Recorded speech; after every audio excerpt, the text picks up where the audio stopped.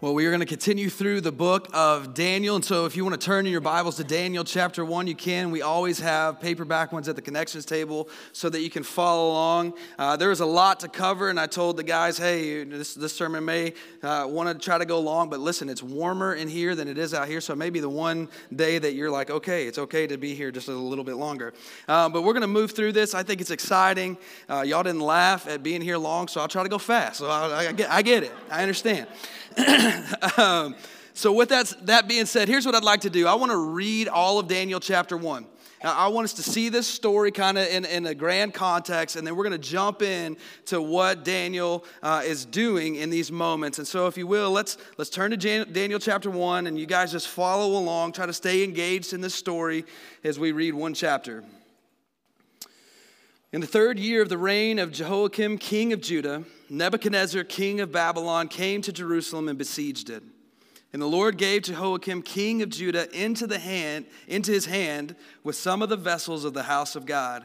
And he brought them to the land of Shinar, to the house of his God, and placed the vessels in the treasury of his God. Then the king commanded Ashpenaz, his chief eunuch, to bring some of the people of Israel, both of a royal family and of the nobility, youth without blemish, a good appearance, and skillful in all wisdom, endowed with knowledge, understanding, learning, and competent to stand in the king's palace, and to teach them the literature and the language of the Chaldeans. The king assigned them daily portions of the food that the king ate and of the wine that he drank. Then they were to be educated for 3 years, and at the end of that time they were to stand before the king. Among these were Daniel, Hananiah, Mishael, and Azariah of the tribe of Judah. And the chief of the eunuchs gave them names. Daniel he called Belshazzar, Hananiah he called Shadrach, Mishael he called Meshach, and Azariah he called Abednego. But Daniel resolved that he would not defile himself with the king's food or with the wine that he drank. Therefore he asked the chief of the eunuchs to allow him not to defile himself. And God gave Daniel favor and compassion in the sight of the chief eunuchs. And the chief of the eunuchs said to Daniel, I fear my lord the king, who assigned you food and your drink, for why should he see that you were in worse condition than the youths who are your own age? So you would endanger my head with the king. Then Daniel said to the steward, whom the chief of the eunuchs had assigned over Daniel, Hananiah, Mishael, and Azariah, test your servants for 10 days. Let us be given vegetables to eat and water to drink. Then let our appearance and the appearance of the youths who eat the king's food be observed by you, and deal with your servants according to what you see. So he listened to them in this matter and tested them for 10 days. And at the end of the 10 days, it was seen that they were better in appearance, fatter in flesh than all the youths who ate the king's food. So the stewards took away their food and the wine that they were to drink and gave them vegetables. As for these 4 youths, God gave them learning and skill in all literature and wisdom. And Daniel had understanding in all visions and dreams. At the end of the time, when the king had commanded that they should be brought in, the chief of the eunuchs brought them in before Nebuchadnezzar. And the king spoke with them. Among all of them, none was found like Daniel, Hananiah, Mishael, and Azariah. Therefore they stood before the king, and in every matter of wisdom and understanding about which the king inquired of them, he found them 10 times better than all the magicians, the enchanters, that were in his kingdom. And Daniel was there until the 1st year of King Cyrus. Let's pray. So God, we just want to hear from you this morning. We want to see your goodness, your sovereignty, your ruling, your reigning, your provision, your purpose, your mission, and the faithfulness of Daniel and how we can do that in our own lives. And so would you speak to us, help our eyes to see and ears to hear. And it's in Jesus' name that I pray. Amen. So to lead up to this moment, we talked about this last week. If you weren't here last week, I'd say, hey, go back and listen to that to get the context of what's going on. But you've got the king of Babylon has come in, taken over Israel, God's kingdom, God's chosen people. And eventually he's going to level that country. He's going to level their temple. Everybody's scattered. You've got this 70 years now of exileship for the people of Israel. And what he's done now is he's taken these young teenage boys, the best of the best, the brightest of the brightest, and he said, I want you to bring them in for kind of a 3-year test. And really what he's trying to do with these young men is he's trying to isolate them. He's trying to educate them. He's trying to entice them with his food, with his drink, that he's the supplier or provider of what they need to eventually assimilate them. And this is a pretty good way to take over a country, right? You take the best and the brightest.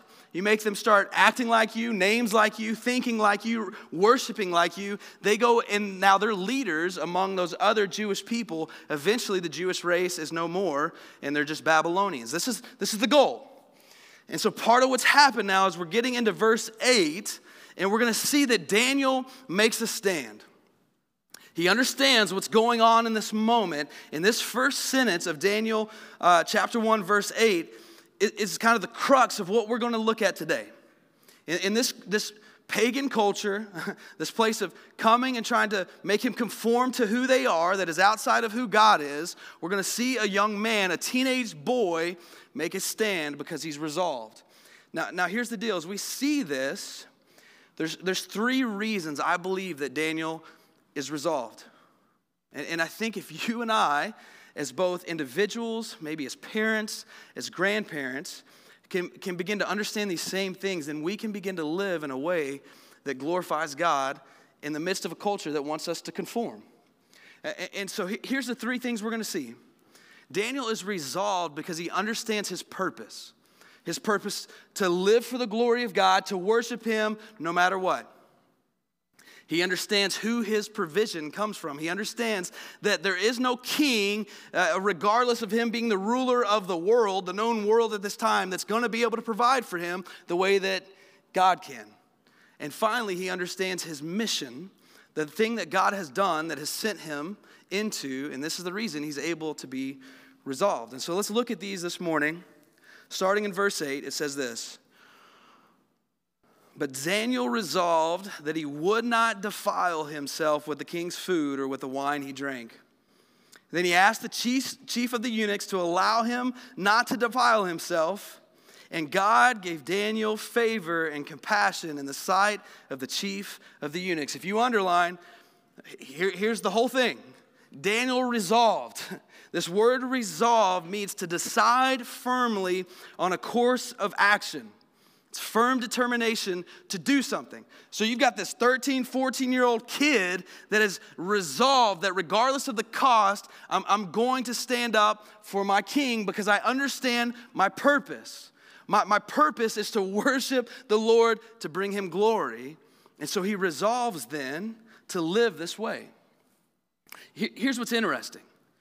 You've got all these things that have happened up to this point, right? Daniel's been given a new name. Kind of this taking away some of the worship of even his own self, his name. He's given a new education. They're trying to brainwash him. They're trying to make him think and speak and act and worship the way he worships through education. All of these are kind of outward things. They've isolated him in a place that is not his home. But there comes this moment where this resolve now has to move him to a decision. And it's when they're asking him to do something that in his mind is sin against God.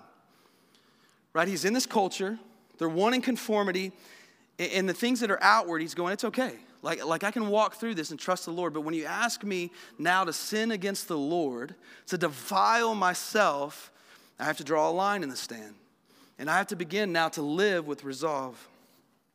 I love in Romans chapter 12, verse 1,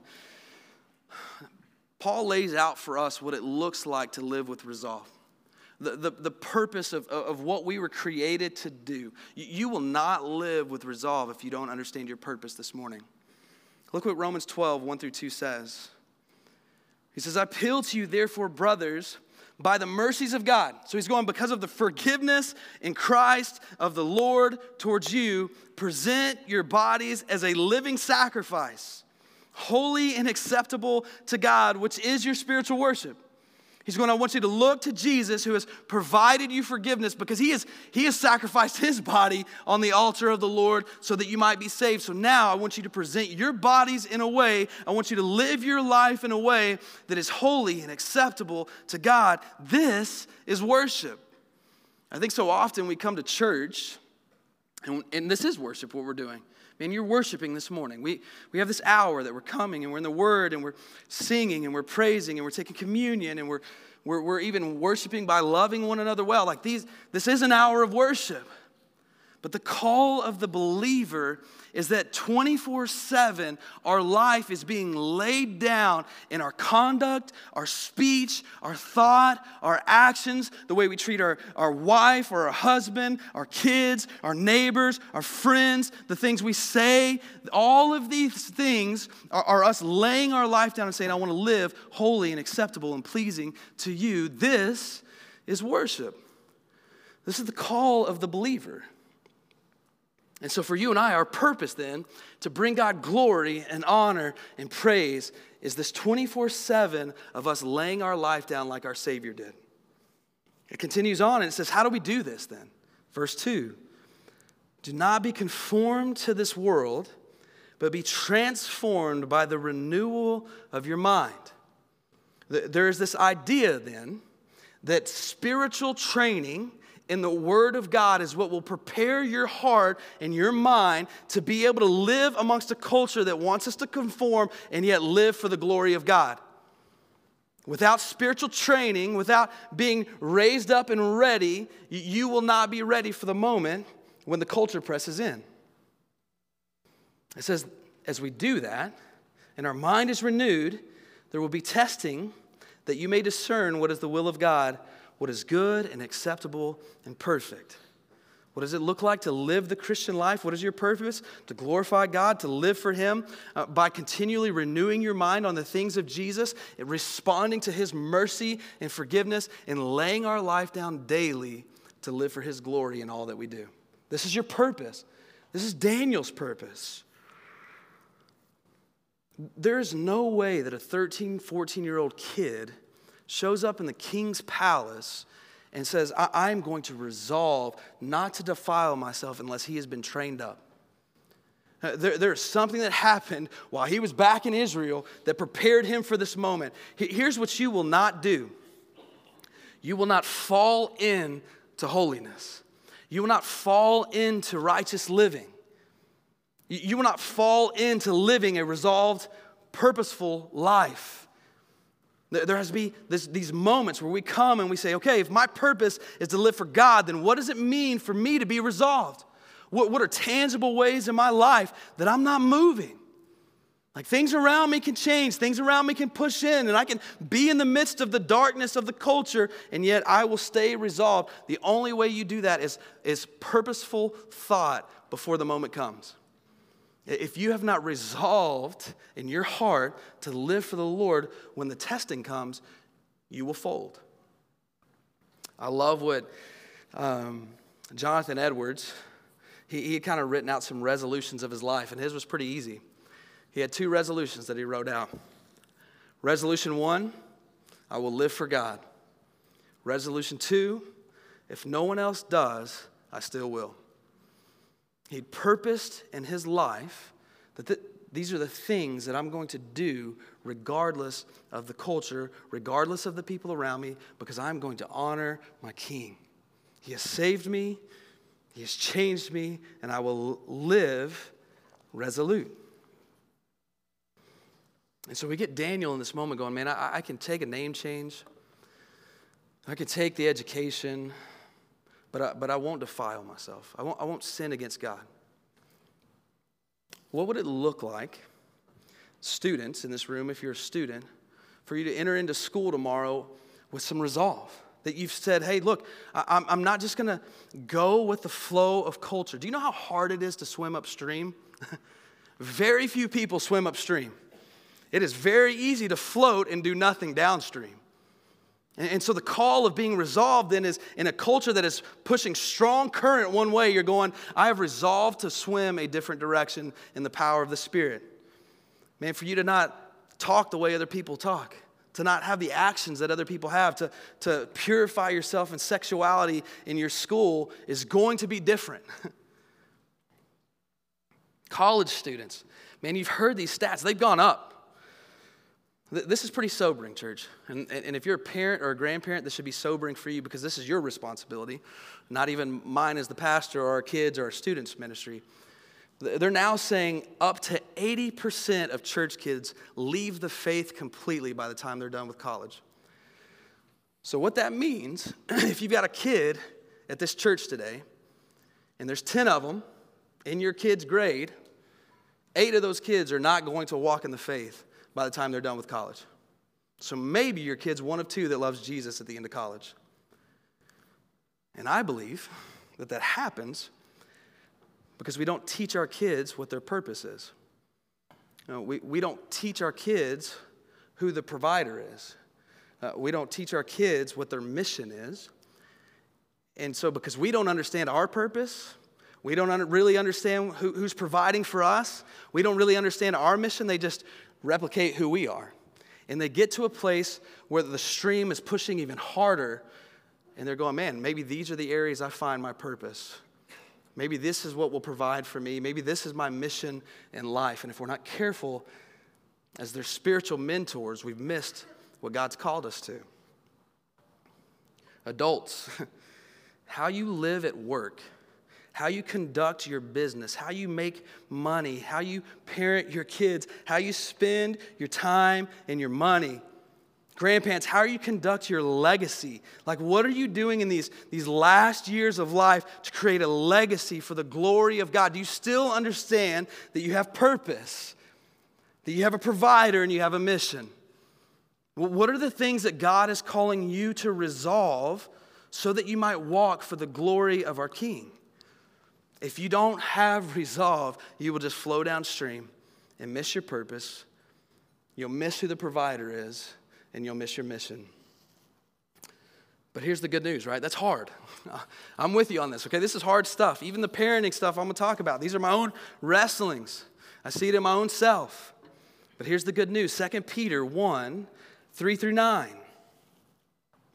His divine power has granted to us all things that pertain to life and godliness. What you need, the strength that you need to swim upstream, resides in you if you are a believer by the power of the Holy Spirit. He has already given you what you need to be resolved, to live a life of resolve. That power's in you. The question is, are you going to walk in it? Look how he says this power resides in us. Granted us all things that pertain to life and godliness through the knowledge of him who called us by his own glory and excellence, by which he's granted to us his precious and very great promise, so that through them you may become partakers of the divine nature, having escaped from the corruption that is in the world because of its sinful desires. For this very reason, make every effort to supplement your faith with virtue, and virtue with knowledge, and knowledge with self-control. Renew your mind daily. Don't be conformed to the world, but be transformed by the renewing of your mind. Now begins to produce in us self-control and resolve and steadfastness and godliness. Verse 7, and godliness with brotherly affection, and brotherly affection with true, genuine love for people, the way Jesus loved people. He says, if these qualities are yours and are increasing, they keep you from being ineffective or unfruitful in the knowledge of the Lord Jesus Christ. You will fulfill the mission and the purpose for which you exist if you can live with resolve by the power of the Holy Spirit. And so Daniel says, I'm not going to defile myself with the king's food or with the king's drink. Here's the next reason that Daniel is resolved. He understands his purpose to glorify God, to live for him 24/7, laying my life down like my Savior did. The next reason he lives resolved is because he understands where his provision comes from. There's a lot of commentators will say a lot of different things for why is he not eating the king's food and drinking the wine. Right? This is the moment. They say, now you're going to eat food and drink wine, and there's something about that going in his body that he believes is going to defile him. It's an act of inward sin towards the Lord. Thing he can control. He can't control how they're educating him. He can't control the name they just gave him. He can't control the fact that he's been brought in as a slave in the king's court. But he can control what goes in his body. He says, I won't defile myself with the food. Now, here's the things that different commentators will say, right? If you know things about Jewish law, their food had to be prepared in a certain way. It's called kosher. They still have kosher food today. And so there's a lot that say, okay, well, this meat and this wine, it wasn't kosher. And so he's going, that's a sin against the Lord. It's probably all of these at some level. The next thing that they believe happened a lot was they would take this food in the king's court, and before they would bring it to the king, they would sacrifice it to pagan idols. Really what that is, if pagan idols is a nice way just to say demonic forces. Right? You've got some type of, in my mind, satanic worship going on in this pagan place, and they're offering up to idols and to pagan demonic forces this food, and then they're bringing it in the court and saying, now I want you to eat this food that was used to worship demonic activity. And so he's going, there's no way. But I also believe there's a lot of commentators, and I think this is true. It would make sense that King Nebuchadnezzar would go, I want you to be in a place where you have to rely on me for sustenance.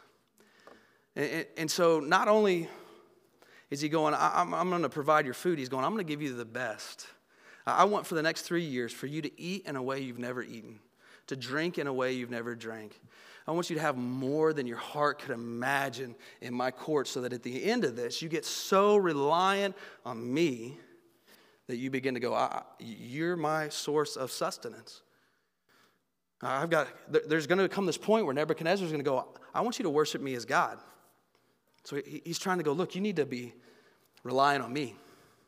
I'm your provider. I'm your provision. And man, church, the enemy still is doing this in non-believers and believers alike all the time.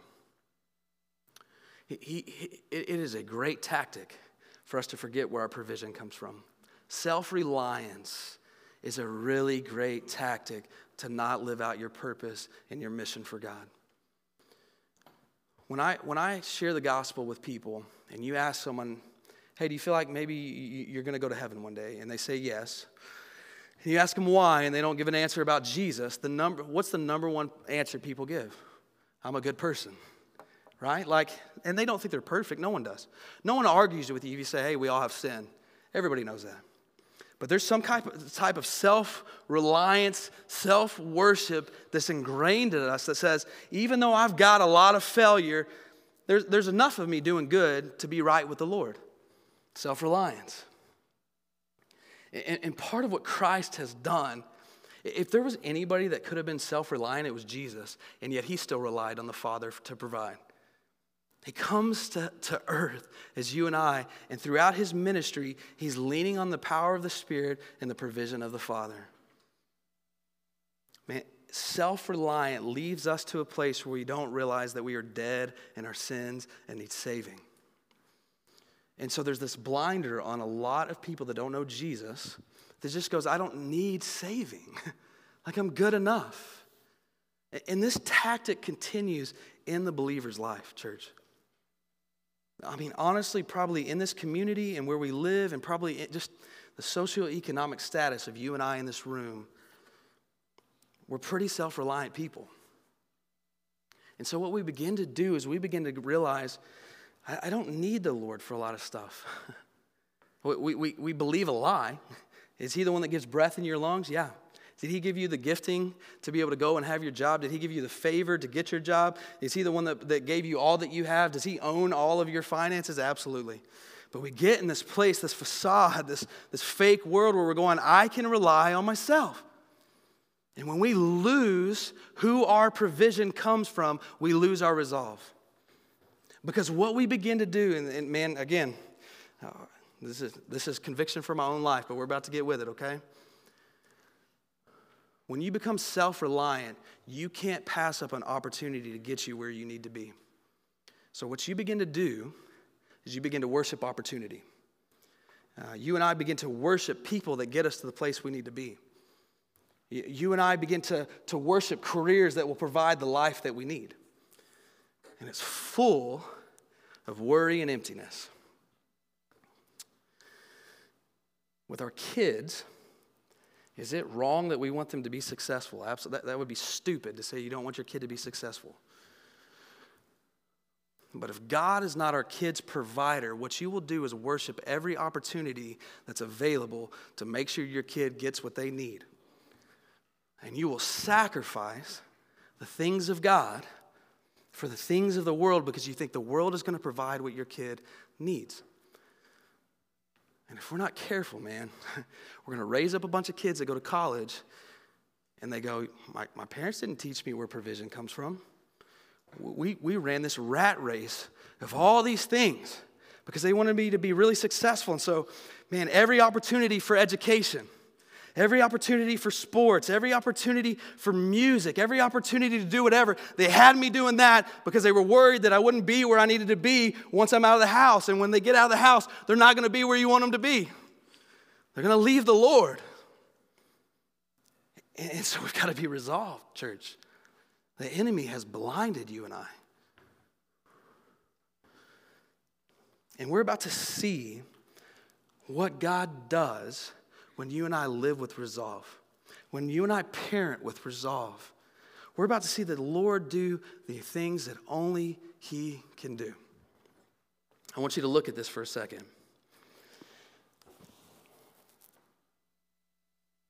You know, have y'all heard the saying, we're in the world, but we're not what? Christians of the world. Did you know that's not Scripture? Did you know you're not going to find that in the Bible? Scripture teaches something different. It teaches that we're on a mission. And if you don't understand your mission, you won't live with resolve. So part of what Daniel has done in this whole thing is he said, the Lord delivered our kingdom up to Babylon. The Lord has placed me. He has sent me to this place. Now, the principle that you and I are in the world and not of the world, I get it. But we got to be careful. You and I aren't of this world. We have a different home. We are in this world. But what that saying, I think, could possibly do in you and I is that our goal then is to huddle ourselves outside of the world. We're not of this world. We're in it. We don't want to be touched by it. We don't want it to even get close to us. And so let's pull back. Man, we got to pull back everywhere. Let's not be with these other pagan people. Let's stand strong against these pagan people. And man, I'm telling you, that's not what Scripture teaches. Look what Jesus says. John 17, he's speaking to the Lord, he's speaking to the Father about his disciples. And this is where we get this saying, but we just got to be careful. John 17, 14 through 20. He says, I've given them, the disciples, your word. And the world has hated them because they are not of the world. So if you're a disciple of Jesus, you're not of this world. Just as I'm not of this world. Now here's the part. I do not ask that you take them out of the world, but that you keep them from the evil one. He didn't say, I want you to pull them back, Father. Man, my disciples are going to be out there. It's bad. The culture's bad. The river's strong. Would you just get them out of the river? Just let them stay on the bank until we go home. He says, I want you to keep them from the evil one. I want you to empower them to live for your glory and swim upstream. He says this in verse 16. They are not of the world, just as I'm not of the world. Sanctify them with truth. Renew your mind. Don't be conformed. Verse 18. As you sent me into the world, so I have sent them into the world. We are not of the world, but we're sent to the world.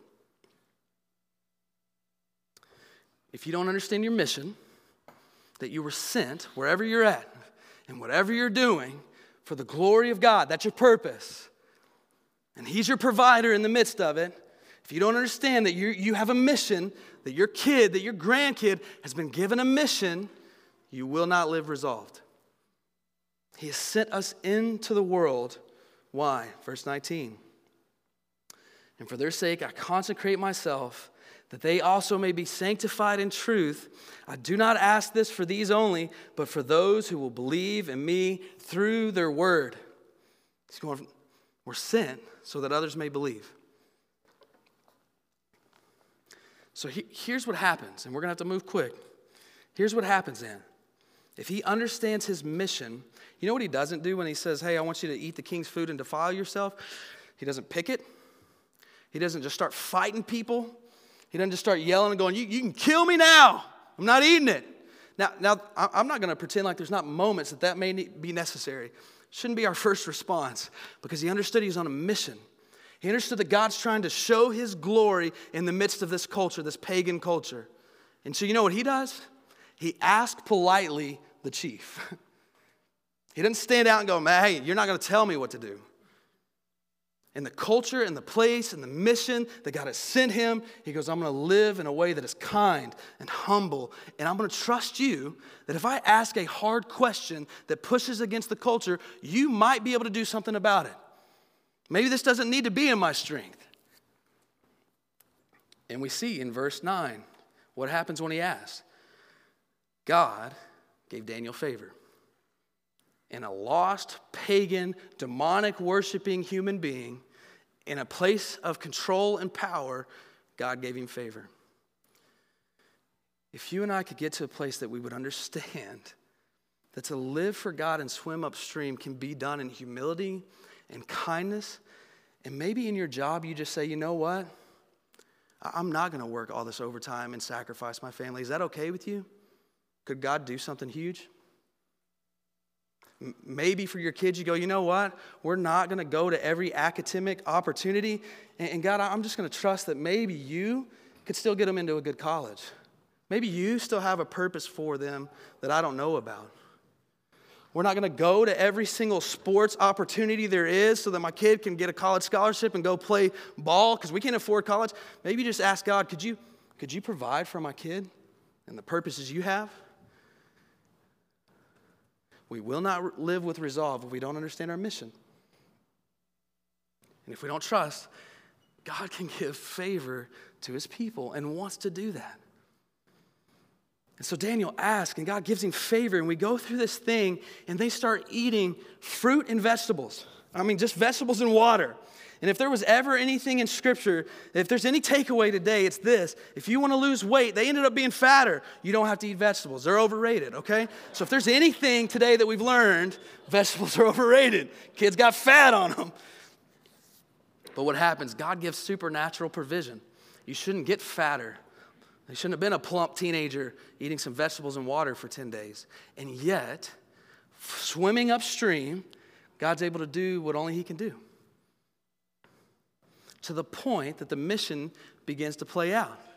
You've got this chief eunuch looking at the God of Israel and these kids going, I'm going to get my head cut off if you eat vegetables and water. You're going to look worse than everybody else. Give us 10 days. Watch what our God can do. Instead of picketing, fighting this dude, standing up and going, I'm not going to be moved by this. You can't tell me what to do. Man, he just trusts God. And God moves to the point that this guy's like, we're gonna quit doing vegetables or all the king's meat and all the wine. It's vegetables and water. He may have been that for everybody. He sees the power of the king and the God of Israel.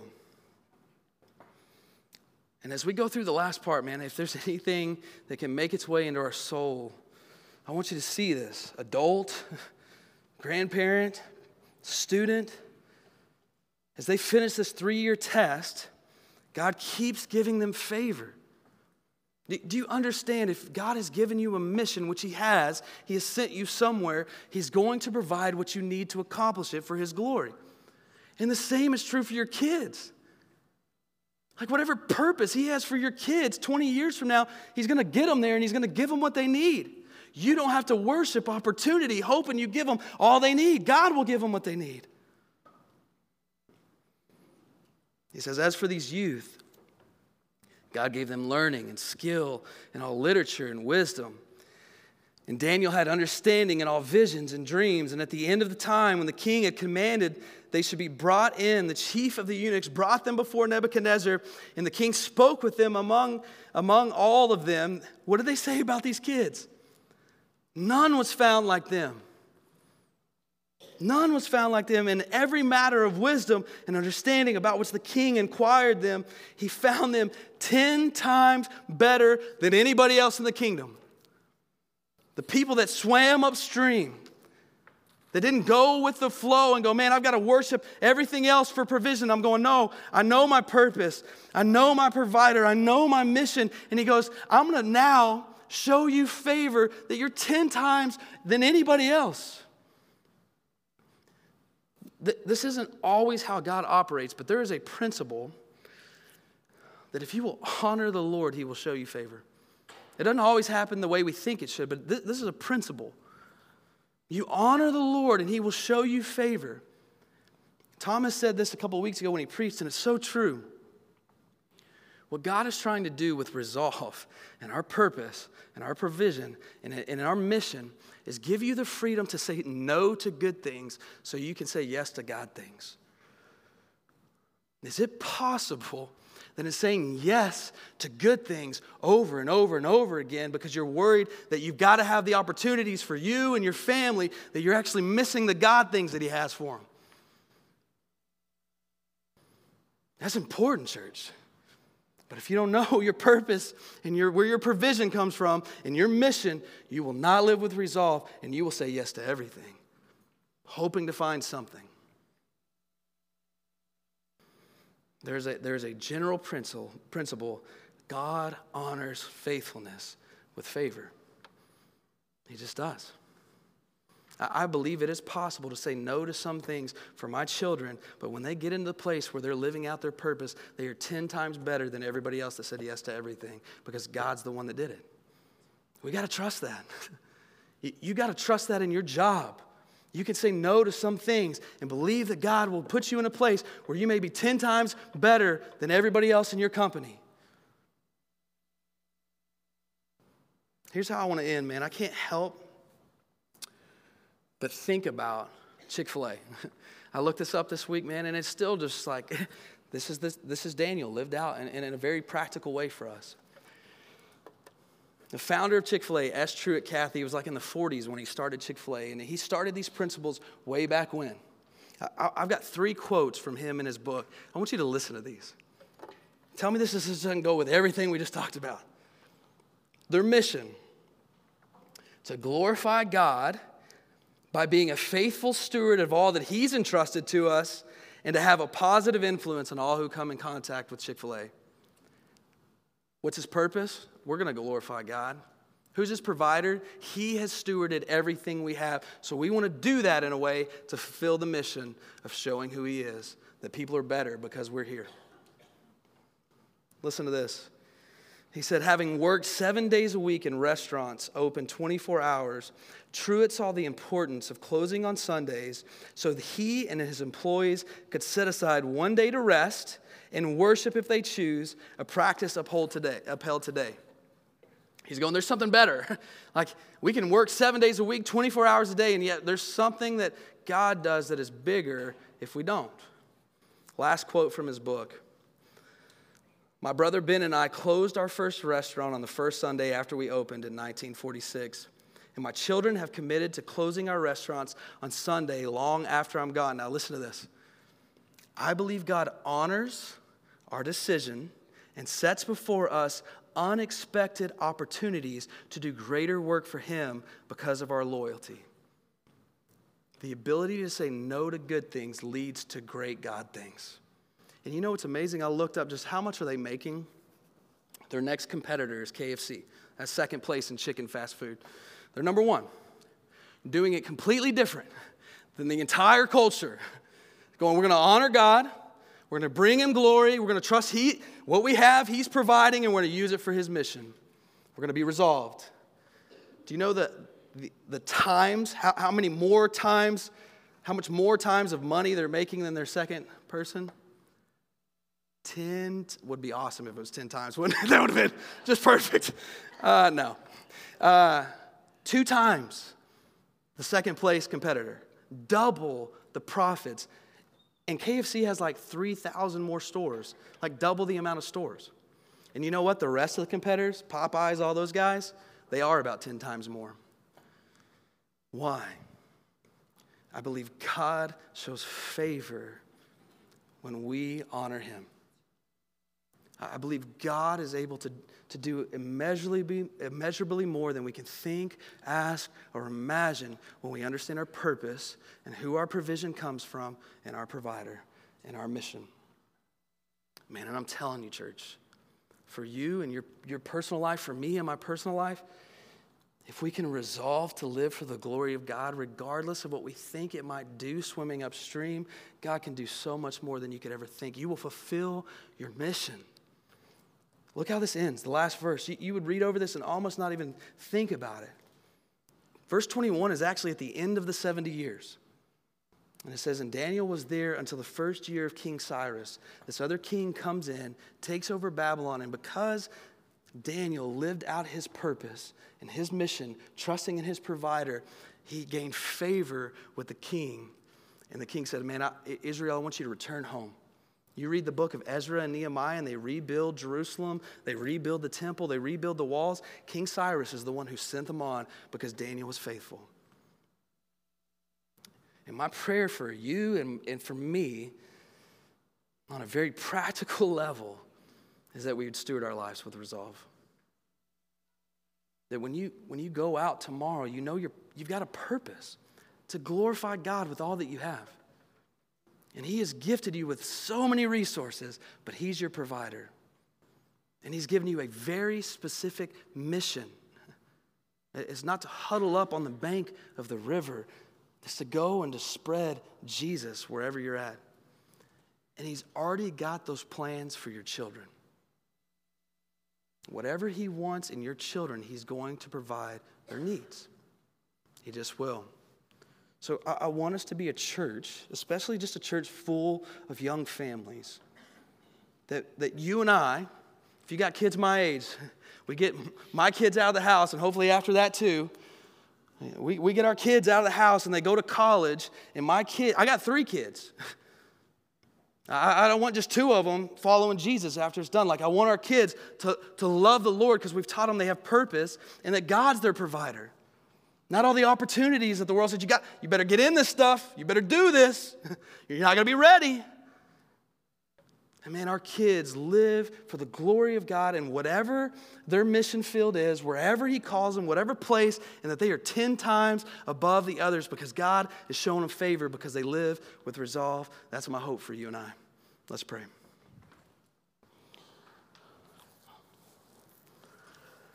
And so God, I thank you. Daniel's not the hero here. Again, you are. You gave favor. You saved him and made him your child and gave him purpose. You sent him into a place for your mission. God, let us be a people that live with resolve. And the church for too long has just been pushed down the stream of culture. And it's hard, Lord. Man, this is difficult for me. And so we're trusting in what you say in 1 Peter, that you've given us all that we need in the power of the Spirit to accomplish this. And so we're begging, we're praying that we could have the blinders off of our eyes, that in every moment that we live our life, we're going, I want to lay my life down as a sacrifice of worship.